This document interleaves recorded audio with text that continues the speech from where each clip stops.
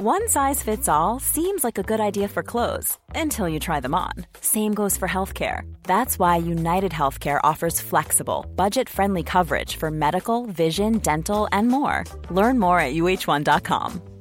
It's that time of the year. Your vacation is coming up. You can already hear the beach waves, feel the warm breeze, relax, and think about work. You really, really want it all to work out while you're away. Monday.com gives you and the team that peace of mind. When all work is on one platform and everyone's in sync, things just flow. Wherever you are, tap the banner to go to Monday.com.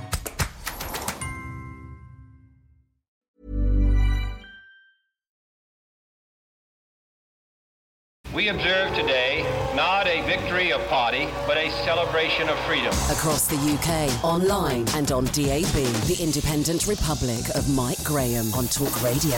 The Human Zoo, where they don't hide away the sick animals. Dangerous mid-morning debate with the great dictator. The Independent Republic of Mike Graham. Stand to attention when I'm talking to you! On Talk Radio. Dismiss!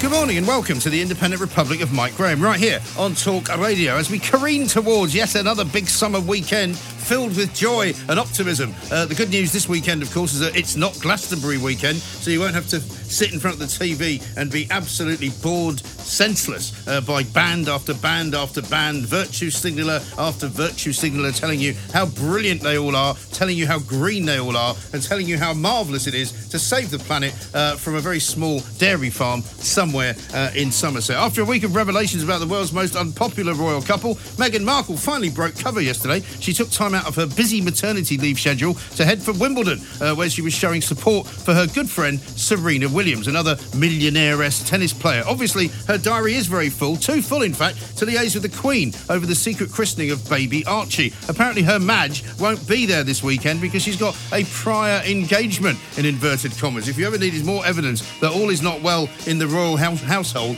this is it. I mean, you have a christening for your child and the Queen can't make it. Seriously? 0344 499 1000. Maybe make it on another day so that the monarch, the head of this country, the Queen of Great Britain and Northern Ireland and the United Kingdom, the mother of the Commonwealth, the person who is in fact the great-grandmother to your son Archie, the person who in fact has been the head of state for the longest in the history of this entire nation and has been the head of state of a country for longer than any other head of state anywhere in the history of the world. Maybe just make it on Monday so she could come, wouldn't you? Meanwhile, this morning we're going after the Extinction Rebellion crowd once again because they have all recovered from their weekend of taking drugs and virtue signalling down at Glastonbury, and they've got a new plan. Rather disappointingly, it's very similar to the old plan. They're going to fly out of drones at Heathrow Airport to disrupt people's holidays over the summer. Can we not round all these idiots up and send them on a one-way ticket to Stromboli, which is where, of course, there's a massive volcano erupting at the moment, or maybe California, where they had an earthquake yesterday, which I'm pretty sure had nothing to do with climate change. It's the old tectonic plates, don't you know? Nothing to do with driving around in a diesel-fueled Jaguar. 0344 499 1000. Coming up a little bit later on, we'll be finding out why Andy Burnham thinks Northerners are different from everyone else. I want to hear from a lot of you people up there in the north of this country, because Andy Burnham makes out that you're some kind of special species of man and woman. How can you be any different from everybody else? We're also going to find out why Public Health Chief thinks it's a good idea to bury people along the sides of a motorway. And because it's Friday, of course, we will have another refreshing round of the Perrier Awards, an homage to another excellent week of broadcasting here in the Independent Republic. You're listening to me, Mike Graham, right here on Talk Radio. The Independent Republic of Mike Graham on Talk Radio. Now, you might recall that earlier this week we were informed that the last time the Extinction Rebellion maniacs turned up in London, decided to blockade a bridge down by Waterloo, decided to sort of hang about in a bunch of tents up by Marble Arch, decided to completely bring Oxford Circus to a standstill, attempted to go and close down Heathrow, didn't work terribly well. That cost us a round figure of around about 16 million quid. They're now claiming that they're going to disrupt flights out of Heathrow over the course of the summer but they're not going to really damage the possibility of anybody's life. They're not going to bring any planes down. They're just going to threaten to put drones up, which will mean that all planes and all activity at the airport will be shut down. They claim that that's okay because they'll be giving plenty of notice. I say that is not okay. I say it is tantamount to blackmail. I say it is tantamount to terrorism. And I say that Extinction Rebellion should be outlawed, and at the very least, they should have all of their assets seized and have the 16 million, or as close as possible to the 16 million, returned to the public coffers, because they are more than a nuisance now. They are actually an unlawful band of outlaws, and I say they should all be chucked into prison. Will Geddes is here. He's a security expert. Let's find out what he makes of it. Will, a very good morning to you. Good morning to you, sir. Now, I'm sorry to be worked up about these so-called middle-class, sons and daughters of the wealthy who think that it's all great fun to glue themselves to roadways. But, it's beyond a joke now, isn't it? Well, you know what, Mike? I'm entirely on the same side and the same script as you. Nobody is opposed to trying to take best efforts, obviously, to reduce the climate change and to try and make this a better planet for us and those that go on beyond us when we're old bones. But there's a ways and means of doing it, and the argument, which I think is kind of feeble, is that they can fundamentally try and bring the country to a halt to impose their will. Now, there are other groups out there that have weird and wonderful agendas that try to impose their will. And sometimes we call them terrorists, but I'm not necessarily saying Extinction Rebellion are those, but let's look at some of the tactics they're employing, Mike. And I think this does fall potentially into the realms of extortion. Well, exactly right. And the fact is, it's all very well to say, but, we're not actually going to put any drones up, which would endanger life and limb and which would endanger flights and could bring planes down, that we're just going to threaten to do it. Well, surely that's no different from ringing up an airport and pretending that there's a bomb scare. Well, your intelligence is slightly different to mine, Mike, because from what I'm hearing is that they have a number of volunteers who are already volunteering to assist them in this campaign, where they will be flying their drones at about 6 feet off the ground, right, albeit within the 5-kilometre exclusion zone around Heathrow Airport, which by itself is a risk. They wouldn't have a 5-kilometre sort of exclusion zone unless it needed to have one. But also, having operated drones myself, and I wouldn't say I'm an expert by any shape or form, but I've done it a fair few times. These things are not a precise science. And unless you are a professional licensed drone operator, these things, although they do generally work off a GPS holding position, so i.e. it balances out the craft against 7 or 8 odd satellites, that is not necessarily impervious to magnetic interference, which could mean these things could just shoot out of your control and fly off into the air beyond that 6 feet. So it's a reckless plan at best, Mike. Well, it really is, and it's very ill thought out, and it's very selfish, which is entirely in keeping with the way that these Muppets operate. Because, as I said in the intro to the show, we've got a massive volcano going off in Sicily at the moment, Stromboli, just off the coast of Italy. We've had an earthquake in California. Neither of these events, which are pretty seismic, if you'll pardon the pun, have anything to do with climate change. No, absolutely. And we look at, as you referred to, the costs of this particular campaign or this particular activism that Extinction Rebellion are looking to threaten. Bear in mind that there was, in addition to the cost that you mentioned of the disruption to Gatwick Airport, there was the additional police costs, which were almost $500,000 through that entire period, trying to determine, obviously, who was responsible. Now, they have got better technology in place. I can't go into details to what they've got. But if you're looking at a number of people rather than a single individual that are being threatened to launching drones in the area, I would dispute, number one, firstly, their capability and expertise to be able to do this responsibly. And secondly, Mike, a little bit like other groups that carry out these activisms, they cannot necessarily verify that within their midst there could be those with malintent and those that have their own sub-agenda for potentially disrupting the airport. So what they're providing is an umbrella coverage to other individuals that could cause some serious damage. Yeah, and I mean, that's over and above whatever the economic damage might be, and also just the kind of general wear and tear and trauma of people trying to fly off on holiday with their kids who have created nothing but wealth for this country, who have created no problems whatsoever, and who are being punished by these bozos who seem to think it's their God-given right to do whatever they want. Well, I'm sorry, it's not their God-given right. Heathrow Airport is a private property. Heathrow Airport should be protected by not only their own security, but by the nation's security. And I think we are within our rights, are we not, to designate Extinction Rebellion as a hostile force and go in after them before it happens. I think so. Mike, I have to agree. I'm all for fair demonstration and protest, and I think, yes, absolutely, directed in the right way, this will bring the general public on side. But I think this is counterproductive. As you rightly say, OK, they're gracious enough to give a 2-month notice period so people can rearrange their holidays. There are many, many people out there who may only have one holiday a year, and they only have that window. Yeah, and it's already booked, so they can't just go, I don't want to fly from Heathrow anymore. No, absolutely. And this group is basically threatening for their own personal and private agenda, which they believe is a collective and universal belief, that they can disrupt those people, ruin their annual holiday, and not forgetting that Heathrow being obviously the busiest international airport in the world, Mike, there is a lot of business that's going to be impacted. People who are looking for business overseas, people who are trying to get to relatives, sick, healthy or otherwise. These people with their agenda, I think, it's only going to grow more enemies than alliances. And the biggest problem for me as well, Will, is that the government recognised these bozos, right? They invited them into Parliament. Michael Gove sat down with them, with these kind of spotty teenagers, and said, yes, we must talk about climate change. And then Theresa May declared, without really any kind of offering to the public or to her constituents or to anyone who lives in the country, that we're now in the midst of a climate emergency and we're going to definitely ensure that we are carbon neutral and there will be zero emissions by 2050. I mean, that's why they've been encouraged, these idiots. Yeah, exactly. And I mean, I think we do have to do things, Mike. I think that's given as read.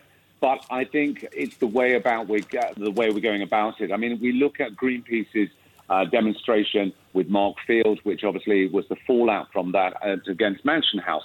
But at that actual dinner was Mark Carney, the governor of the Bank of England, who had delivered a speech only the night before, apparently, about the fantastic changes and efforts and initiatives that are being introduced to obviously reduce our carbon footprint, to reduce our pollution, obviously, of the airs, and make drastic changes to climate change. So, it's at what point does this really become a very selfish agenda for a group that wants to put their name on the map, and where does it actually best service everybody that they believe it supposedly? It's almost too righteous, Mike. And I go back to the point we mentioned earlier. If you had, as we did many decades ago, the Provisional IRA calling in a threat that they were going to disrupt a particular location with a bomb, that was treated as terrorism. Yeah, because it's a criminal act. It is a criminal act. I mean, if I pick up the telephone now and ring Waterloo Station and say, because of climate change, I am going to plant a bomb in your station, the fact that I'm never going to do that doesn't prevent it from being a crime. No, absolutely. And also the impact to the business, the operations, the safety and everything else. And we're not talking, I mean, your example of Waterloo Station is a great one, but let's imagine all those trains are now in the air and they're all trying to move around the chessboard by the air traffic controllers. And now you're introducing another element, a potentially malicious element that could cause considerable chaos. Exactly. Now, you work in the security business, Will. Here's a question for you. How do you deal with an organisation like Extinction Rebellion, which is, on the face of it, a peaceful kind of, anti-establishment operation which seeks to disrupt and not to kill, but effectively it's a sort of civil terrorism organisation? How do you deal with that kind of organisation? Because obviously you can't deal with it in the same way that you would deal with the IRA or ISIS, but, what do you do? Oh, Mike, that's the $64 million question, isn't it? I mean, it's a really tricky one. People have got the right to protest. They should have the right to protest. But I think people need to protest responsibly. Yeah. I think there need to be a few more grey cells within their organisation and their strategy to look at how can we achieve our aim by the best means possible with the maximum publicity that is going to be positive in its outcome and achieve our objective. Going in there and just upsetting and, I was going to use a rude word. I won't, Mike. Good.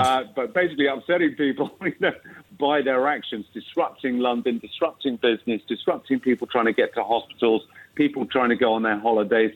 Really, is that going to achieve the aim? And I think the problem is that you can't necessarily fix stupid. No, you absolutely can't. But maybe what we should be doing is infiltrating the organisation and destroying it from within. How about that? I mean, we glue some of them to things that they didn't want to be glued to.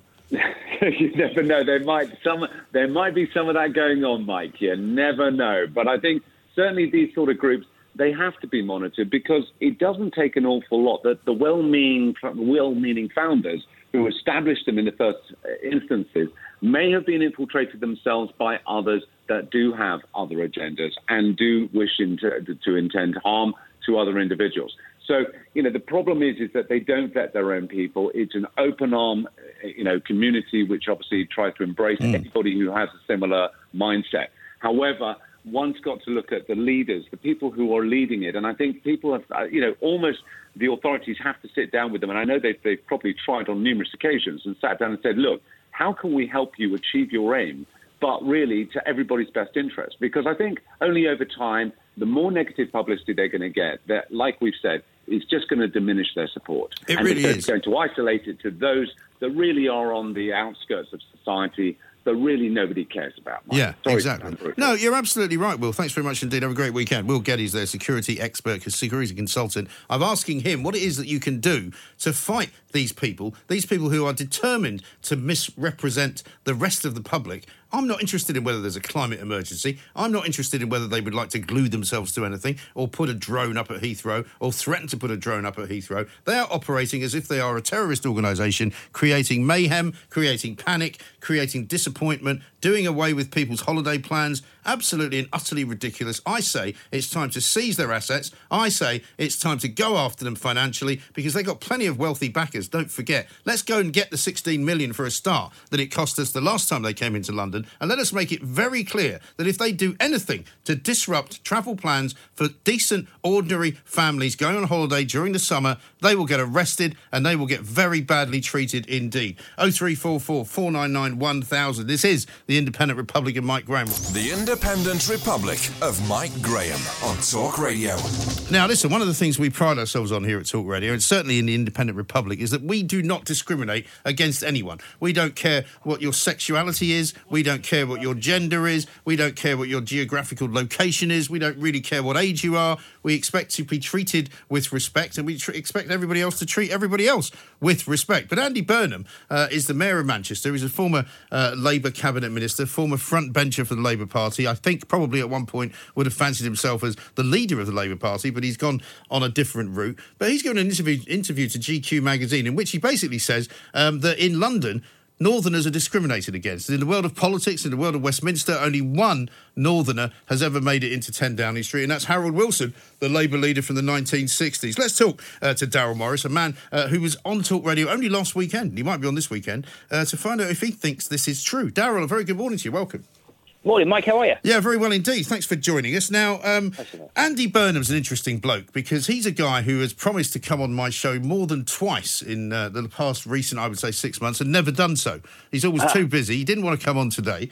And I'm not saying that you're a poor man's Andy Burnham, but it's an odd thing to say, isn't it? That he seems to think Northerners are different from everybody else. Are they?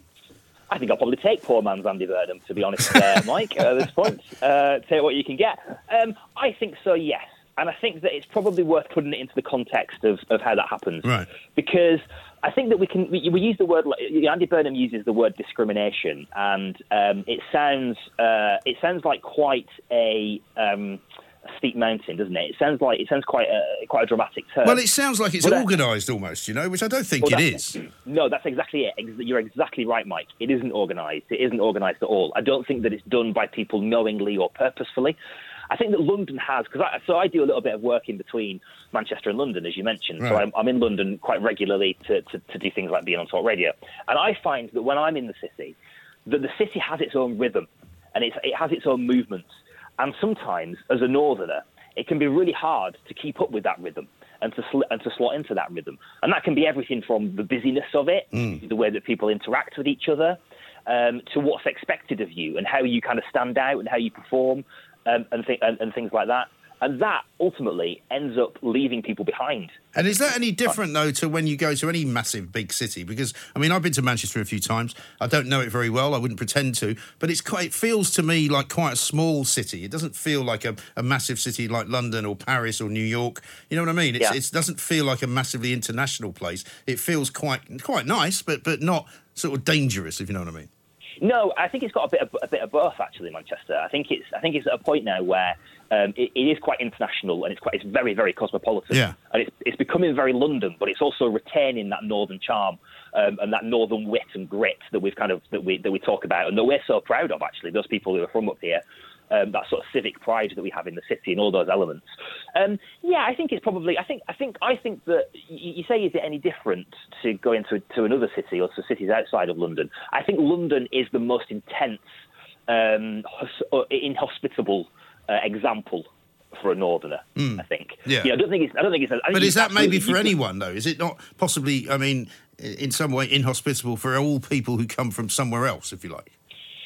Yes, I think so to a degree. I think that if you come from somewhere though that's like New York or on the continent, somewhere like Barcelona or Paris or Berlin, they are much more aligned to London. I think they have a probably relatively similar rhythm to them. And obviously, when you're coming from abroad, there's all sorts of cultural hurdles to get yourself through.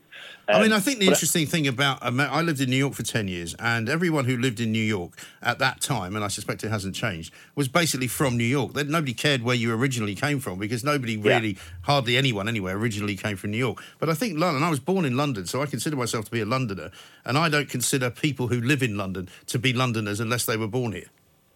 Yeah. So there's a difference, you know? Yeah, that's true. And I think that whereas in Manchester, I would argue that we have the opposite outlook. There's a famous line from a poem that was written and performed after the Manchester attack a couple of years ago that said something along the lines of "Born here or drawn here, we all call it home." Right. And that's something that I think I'm really proud that I'm really proud of in Manchester, and that we're really proud of, and isn't replicated in London. It doesn't feel like home for you. Not that we're looking for a home, but it does make settling into the rhythm of it really hard. Yeah. Which ultimately, and I think I would stress that that's not anybody's fault. These prejudices are often subconscious, but they are there, and it does make it makes it tough. It's tough. It is tough, but then again, if you look on, say, the radio stations of this country, and I don't mean just Talk Radio, but even Talk Sport, some of the BBC stations, certainly BBC Television, since they all decamped up to Salford. There's a lot more northern voices now on BBC than there are southern voices, I would say. Yeah, I would agree with that, and I think I hate it, frankly. Well, you watch BBC Breakfast, and it can be like watching North West Tonight sometimes. Well, it's like watching North West Tonight in a sixth form common room. I find it ghastly. Dear. No, well, I like it. I'm going to stick up for it because I think it's really good. I prefer Piers Morgan in the mornings, I have to say. I can imagine. That doesn't surprise me at all. And I think that it's really important that we hear those voices, those regional voices. And what the media does, as you well know, is reflect the country. That's the job of the media, is to reflect the lives, the anxieties, the concerns of those people, the ambitions of the people that it serves, right? And so the media has taken an advanced role in being more representative of people from regions. The same cannot be said of a lot of private organisations. How many top CEOs, in those buildings that are opposite that magnificent building that you're in the centre of London, how many of those are northerners and have northern? Well, it's interesting you say that, because I was going to put this to you, Ryan. I don't know what you think about this, but in some ways you would say that a northern voice is actually a more trustworthy voice because, you've got the kind of Del Boy image of Londoners and the sort of Cockney, flyboy type thing going on. Whereas if you hear a northern voice, you might, and maybe this is my reverse prejudice, you might be more trusting of that person. Yeah, maybe, and I wonder if there's an underestimating people from the north. Kind of, I don't want to criticise that point because I'll take it and I'll own it and I'll agree with you for sure. I think that I've had a real issue over the last couple of decades, really, with the way that northern people are portrayed in TV drama, for example. Right. We're shifting away from this a little bit now, but certainly throughout history, northern characters have been perceived as being predominantly, maybe thick or not particularly knowing, and I think maybe that plays into it slightly as well. That you don't perceive somebody with a northern accent to be a threat and therefore categorise them as being, I don't know, maybe more trustworthy. But yeah, we have. I mean, there are certainly. It's hard to argue against the fact that we have virtues here in the north of England, kindness and compassion, that are probably closer to us than they are. And what about, and also you think about some of the northern people that we know, for example, Kay Burley on Sky, who's from Wigan, right? But does not sound like she's from Wigan. One of the points that Andy Burnham makes is that, we haven't had a northern Prime Minister since Harold Wilson, but with plenty of northern MPs, but an awful lot of people who are MPs from the north of England have changed their voices and have sort of watered them down a little bit, and they sound more like me than they sound like you. Yeah, totally, and that's exactly what you have to do to try and fit into that rhythm that I talked about. Yeah, no problem. I don't sound anything like I sounded when I was 16. I was so much more northern. And actually, I can cite a meeting that I sat in with the boss of a radio station, who said I was just about to start working for a national radio station, and they said, if you want to do well here and you want to do shows here, your vowels are too flat. Really? You need to unflatten your vowels. Is that something that might have been said a few years back that wouldn't be said now, though? I'm almost certain. Yeah, I'm almost certain that would have. And it wasn't. I mean, you said a few years ago. It was only maybe 3 or 4 years ago, really. To be honest. So it wasn't that long ago. And I didn't really question it at the time. And I didn't actively work on it. I mean, I had a partner. My ex-girlfriend is from the south, so I guess that kind of rubbed off on me a little bit as well. But I feel like is she still your girlfriend? She's not my girlfriend. No, well, what happened? Blackpool now. What happened? We drifted. Apart. Wasn't the north-south divide? It wasn't the next. No. We got on famously. We got on like a house on fire. Although she did keep the dog. She kept the dog. But she kept the dog. That's a disgrace. That's a shocker. Less said about that, the better. Yeah, right. But I certainly feel like I had to conform. I feel like I've had to alter myself, alter a really key part of my northern identity, right, and my person, in order to fit into those rhythms. Yeah. See, it's funny because my parents are both from Scotland, right? And so I have a sort of affinity with the Scots. And whenever I used to go driving up and down the country from Glasgow to London, I felt much more affinity, strangely. Who's that? Somebody... Oh, sorry. Yeah. Oh, you've been invaded by some foreign horde. Anyway, look, it was. You know, I'd feel much more at home in Glasgow than I would in Manchester. Do you know what I mean? It's sort of. It feels as though the north of England and the south of England are two very different places for me, and yet Scotland and the south of England aren't that different. Yeah. I think that's probably fair to say. I think there's maybe a sort of attitude up here that we're kind of all in it together. But I think I'm certainly between Liverpool and Manchester and Leeds and the North East.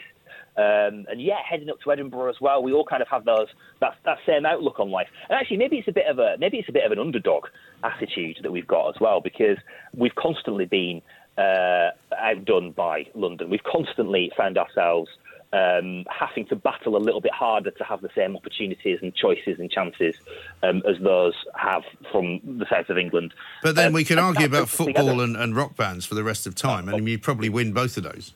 We've got you on that, hands down, haven't we, mate? I would think so. There's no argument to be had, mate, about that. I mean, poor old Frank Lampard, he tried it in Derby for a bit. He just couldn't be that far away from King's Road. He's had to come back to manage Chelsea, you know.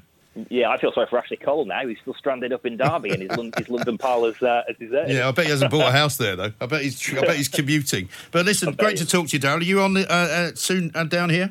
I'm not on this weekend, but I'll be back soon, I hope. Okay, excellent stuff. Well, keep the faith and save your money for when you come back to London, because it's quite expensive down here. Darryl Morris, there, a columnist, northerner, and of course a presenter right here on Talk Radio as well. Is he right? He says that there is a discrimination about London towards northern people. Andy Burnham says that's why we've never had a northern Prime Minister since Harold Wilson. That can't be right, can it? 0344 499 1000. And are northern people any different from everybody else? We'll take your calls next on Talk Radio.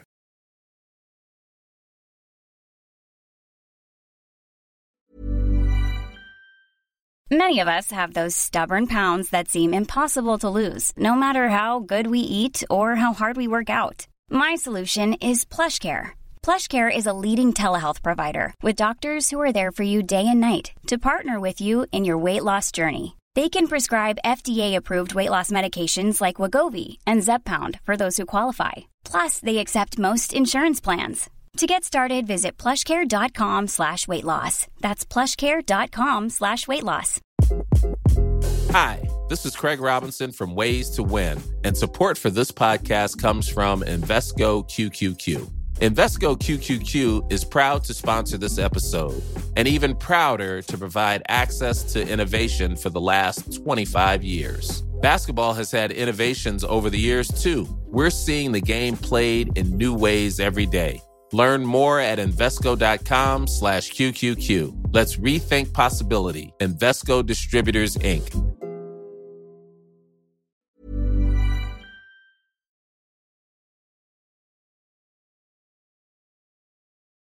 The Independent Republic of Mike Graham on Talk Radio.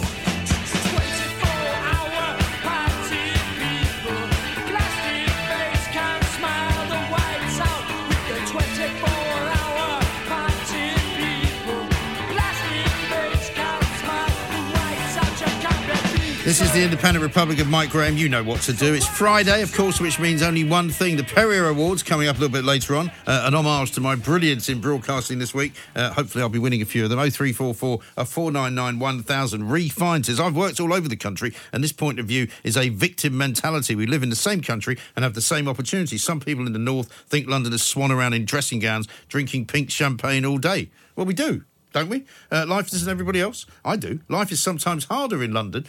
You can see that I'm not wearing a dressing gown at the moment, but as soon as I get away from the cameras, I put one on and pour myself a glass of pink champagne, usually Bollinger, if at all possible. Let's talk to Paul in Wolverhampton. Hello, Paul. Hello, Mike. Hey, right? I'm good, mate. How are you? Are you a northerner would be my first question. Well, is that a classification? Because I come from the Midlands, so how far you got to go north before you come north? I don't think you are a northerner. Because we classify Southerners anything inside the M25. Right, that's fair enough. So what about somebody from Watford, just outside the M25? Well, you're close enough. Yeah. The ones you wouldn't let in, that's what it is from Watford. But do you regard, say, for example, people from Manchester as Northerners then? Yeah, we do. Anything that you go past the Stoke is what we classify as Northerners. Okay. So, I'll tell Julie Hartley-Brewer that, because her husband's from Stoke and she wasn't sure if he was a northerner or not. Well, you'd have to tell her, because she doesn't talk to us publicly. She's not allowed to. I'll pass your message on, Paul. Now, what do you want to tell us? Yeah, there's a couple of things. First, about the north and south divide. I mean, I'm a northerner, and I work for a London company, right. But I work all over the country. So, like, you see it all the time, and even like I go to Newcastle, I'm classified as a southerner. But when we do come into London, I must admit, like your previous caller was saying, it's the pace I don't think us northerners can understand of what you have to live by. I mean, when I drive in to pay my congestion charge to do some work down there, and you're having to drive like 8 miles and it's taking you 45 minutes to get there, by That's a good road. day. Yeah, a good day. That's a good, so it's a good day. But when you sort of like do the people watching and you look, and everybody is just so busy down there. They don't look up, they don't look around. They're zoned into what they've got to do, and basically they don't seem to notice anything around them. And I think that's what was the northern people classified them as probably being rude. They're not rude; they're just busy. Yeah, right.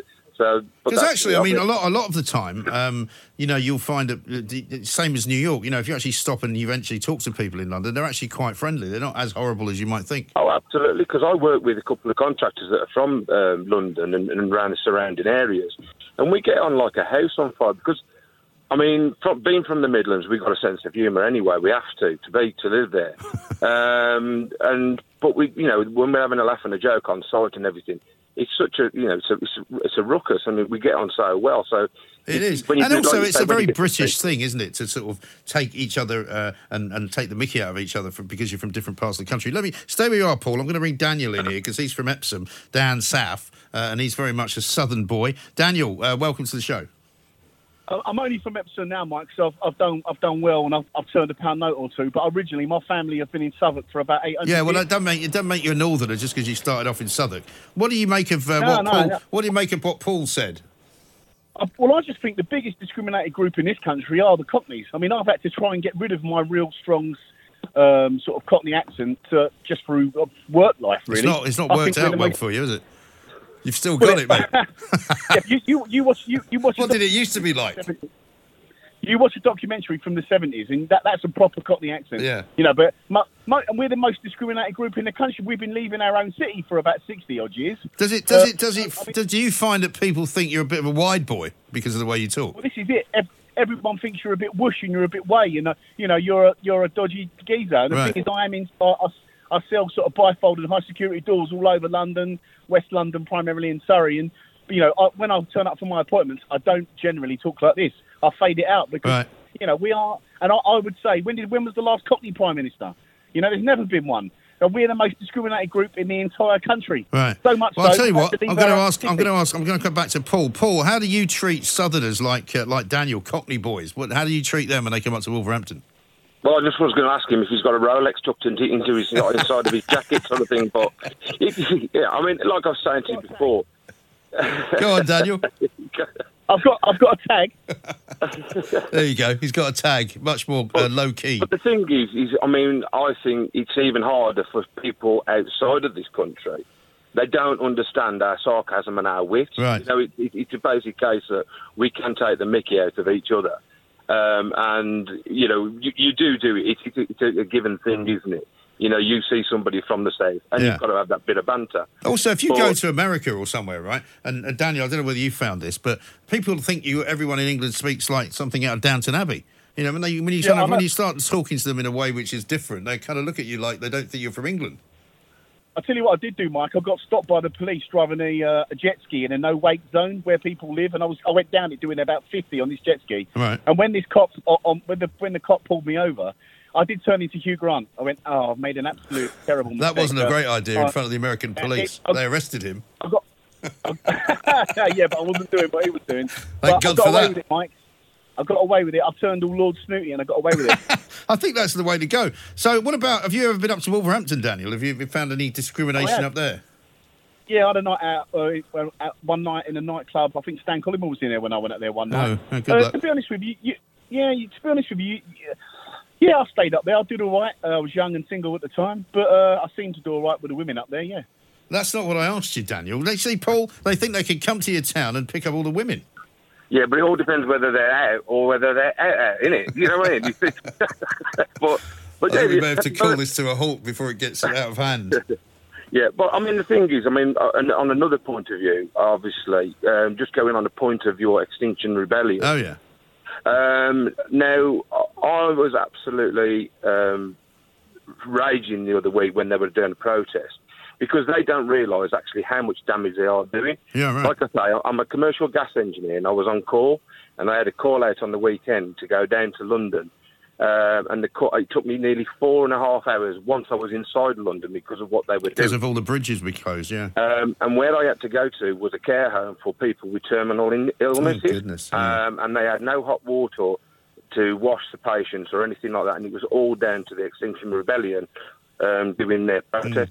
That's and awful, that's isn't what it? they don't realise what they're doing. Well, this is it. They're terribly selfish, Paul, I have to say. Listen, guys, thank you so much. Daniel in Epsom, Paul in Wolverhampton, great conversation. And what I love about this country, right, is that everybody who comes from different parts of it can have a laugh and a shout with everybody else. I don't think Andy Burnham's got it right to say that Northerners are discriminated against. I think the fact is, yes, there's a bit of Mickey taking, there's a bit of joshing, there's a bit of banter maybe, but surely it's wrong to say that if you're from the north of England, you can't get on in London. You can't become an MP. You can't become a Prime Minister. But you may have a different view, in which case do let me know. 0344 499 1000. Tweet us at Talk Radio. More blasted rhetoric from the Banana Republic for people who think capital punishment isn't going nearly far enough. The Independent Republic of Mike Graham. On Talk Radio. It's Friday, it's 12:34, and it's time for this. Ladies and gentlemen, welcome to the Perrier Awards.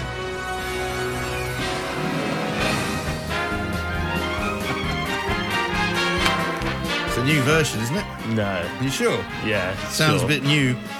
We are, of course, in the Independent Republic of Mike Graham. It is Friday. Therefore, even though it's July the 5th, there is still time for a special Perrier Awards. I don't know if it's Independence Day themed, is it? Because that was yesterday. No, it's not. Excellent. Con Mendes is here, as ever, to deliver the said awards. Welcome and good afternoon. Thank you. Yes, let's begin. It is the Perrier Awards. This is where we go back over the past week of the so-called Independent Republic of Mike Graham and choose our very favourite moments. Lots of great clips to get through this week. So really? Let's begin. Yeah, our first winner, as tradition dictates, is you, Mike. Thank goodness. You won Best Joke of the Week last week, you remember. And guess what?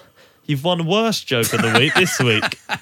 Yeah, well, according to this newspaper, he was banned from the National Executive for speaking at a Leave Means Leave rally. Yeah. Yes, I remember seeing that on Twitter that he was kicked out. How scandal is that? It's all right to let Chris Williamson back in, though. Oh, of course. Yeah. And kind of get down to listen to McCluskey and all these other left. What's the paper called, by the way? Is it the No European? I think that's really funny. It's kind of a media joke, so I understand why you don't get it. Yeah, no, it just got such a non-reaction. Mike in York famously kind of plays a straight bat on everything. Yeah, well, speaking of Mike in York, him and you win this next one. For when you were talking about Gary Lineker, you both won Exchange of the Week. And he gets to break the BBC licence trusts by campaigning for remaining. Oh, yeah, but he's allowed to do that, apparently, because he's not a news journalist. Well, what's sport? Well, it's not news, is it? Anyway. That was quite a good exchange. What's sport? It's not news. Yeah, it's the news and sport. That's it's why news that and phrase sport. Yeah, that's why we break it up. This is news. Last week's News Reader of the Week, Rachel Jewell, retains her title. She wins the Perrier, named the Spit It Out Award. Faced the wrong way as the EU anthem Ode to Joy was played. The party leader was criticised for being disrespectful. That's good. Not quite as good as last week's, but very good nonetheless. Hopefully we'll get one every week from Rachel now. Callers we should do. Let's begin with Neil in Macclesfield. He wins the Grime Fan of the Week. Uplifted by Breezy's performance at the weekend. It was really excellent, I thought. It was nice to see all the young boys and girls enjoying themselves. Whose performance? Breezy. Breezy? Stormy? Do you mean Stormzy? Oh, yes. Yeah, I see what he did there. Yeah, very good. Very good. Very good. Myrtle in Bournemouth made her first call to the Independent Republic this week. She was slightly nervous, bless her, but she did win Best Debut. 0344 499 1000. Let's talk to Myrtle, who is in Bournemouth. Hello, Myrtle. Hello, Graham. Mike, sorry. That's okay. Call me Mike, that's fine. Don't worry. Well, she's not the only one. Yeah, well, now it would take a mean person to put a nervous first-time caller in the Perrier Awards, especially twice, but here I am. Thank goodness you didn't do that. Well, no, here I am. She also wins the Perrier for Helper of the Week, which really should go to Mr. Myrtle in Bournemouth. To the BBC? Yeah, even if you don't watch it, which is crazy, isn't it? Exactly, yeah. We get BBC. So, we can get the BBC through Sky, can't we? Yeah, tell him to pipe down. Make the call himself if he wants to talk to me. Yeah. Sorry, Myrtle. But welcome to the show. Do ring in again. Thanks definitely. for listening as well. Head of the National Obesity Forum, Tam Fry now. He wins Compliment of the Week for this out-of-context comment. In your republic, Mr. Graham, you are a model and ideal parent. Very kind of him, Tam. He's an absolute, very perspicacious young individual. Returning the favour there. Well, here at the Independent Republic, we pride ourselves on clear and concise conversation. It's true. That is easy to follow for the layman. That's why Mike, you and independent retail expert Claire Bailey win the Couldn't Be Clearer award. I can't let you have this conversation, Claire, without calling it a known unknown. You've got to call it a known unknown. You have to. Okay, it's a known unknown. It's a known unknown. So we know that something is going to happen that will have an impact. When you don't know, you know that mostly the retailers. That's an unknown unknown.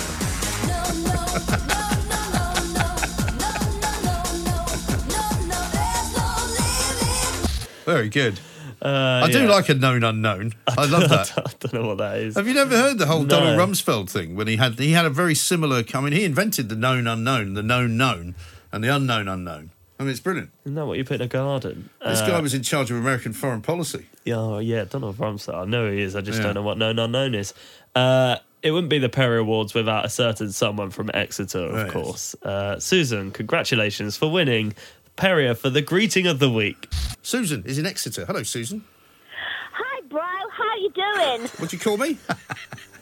Bro. Bro. Okay. Yeah, Sorry, I didn't realise. Have you joined a gang or something?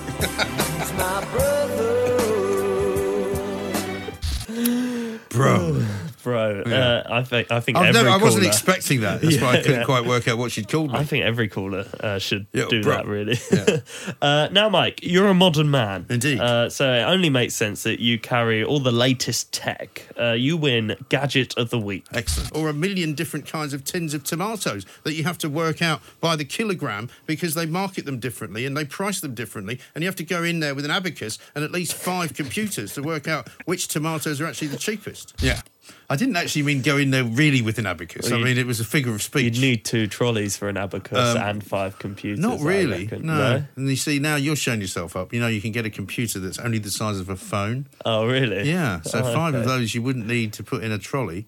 And an abacus is very small, about the size of an iPad. Okay, I don't know how it would work with tin tomatoes, but there we go. Yeah, you could make an abacus out of tin tomatoes, actually, if you want to just carry on with a good idea for next week's show. Excellent. Mike, Maybe Boris Johnson could make us one. yeah, he's crafty. Mike, you also win the tiniest violin moment of the week. Yeah. Mark Donaldson from ESPN down at Wimbledon. What a great job covering Wimbledon tennis for 2 weeks. All those strawberries and cream, all that champagne, all the glamour, all the sunshine. And we're stuck in a studio here with barely anything but coffee. Yes. It's nice coffee, though, isn't it? It is nice coffee, yeah, it's true. And it's free as well. Oh, nice. And this accolade normally goes to a listener, but it's you this week, Mike. You have won Wrong Namer of the Week. Terry in Somerset, however, would like to say something as well. Terry, hi. Hi, it's actually Kerry, but that's okay. I said Terry, didn't I? What did I say? Oh, Kerry. No, I definitely said Terry. It must have sounded like Kerry. Sorry, Terry. It is Kerry, that's fine. Oh, it's Kerry. Yeah. Sorry, I did say Terry. It's not. I thought you said it was. I said Kerry, but it was in fact Terry. We should probably move on. I thought she said it's Terry, and I said that's what I said. That's why I thought she said Terry the first time. We know what went on there. Okay, but it didn't sound like she said it's Kerry the first time. No. I would have just flowed with it, but there you go. Well, anyway, never mind. But incorrect names have been a bit of a theme. She was a good caller, though. Yeah, she was. Incorrect names have been a good theme this week. Myrtle in Bournemouth, we heard earlier. Yourself and Terry.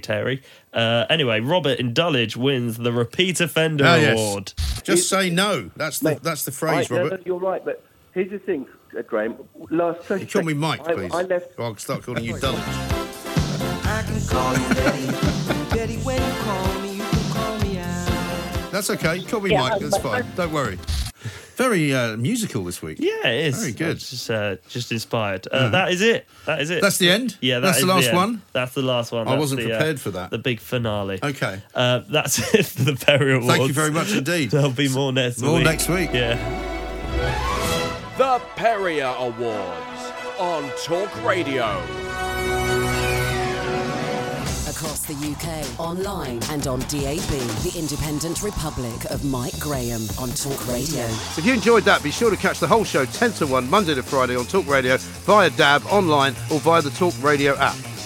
If you have an opinion on the stories we cover, we'd love to hear from you. Call us 0344 499 1000 or tweet at Talk Radio during the show to have your say. The Independent Republic of Mike Graham on Talk Radio.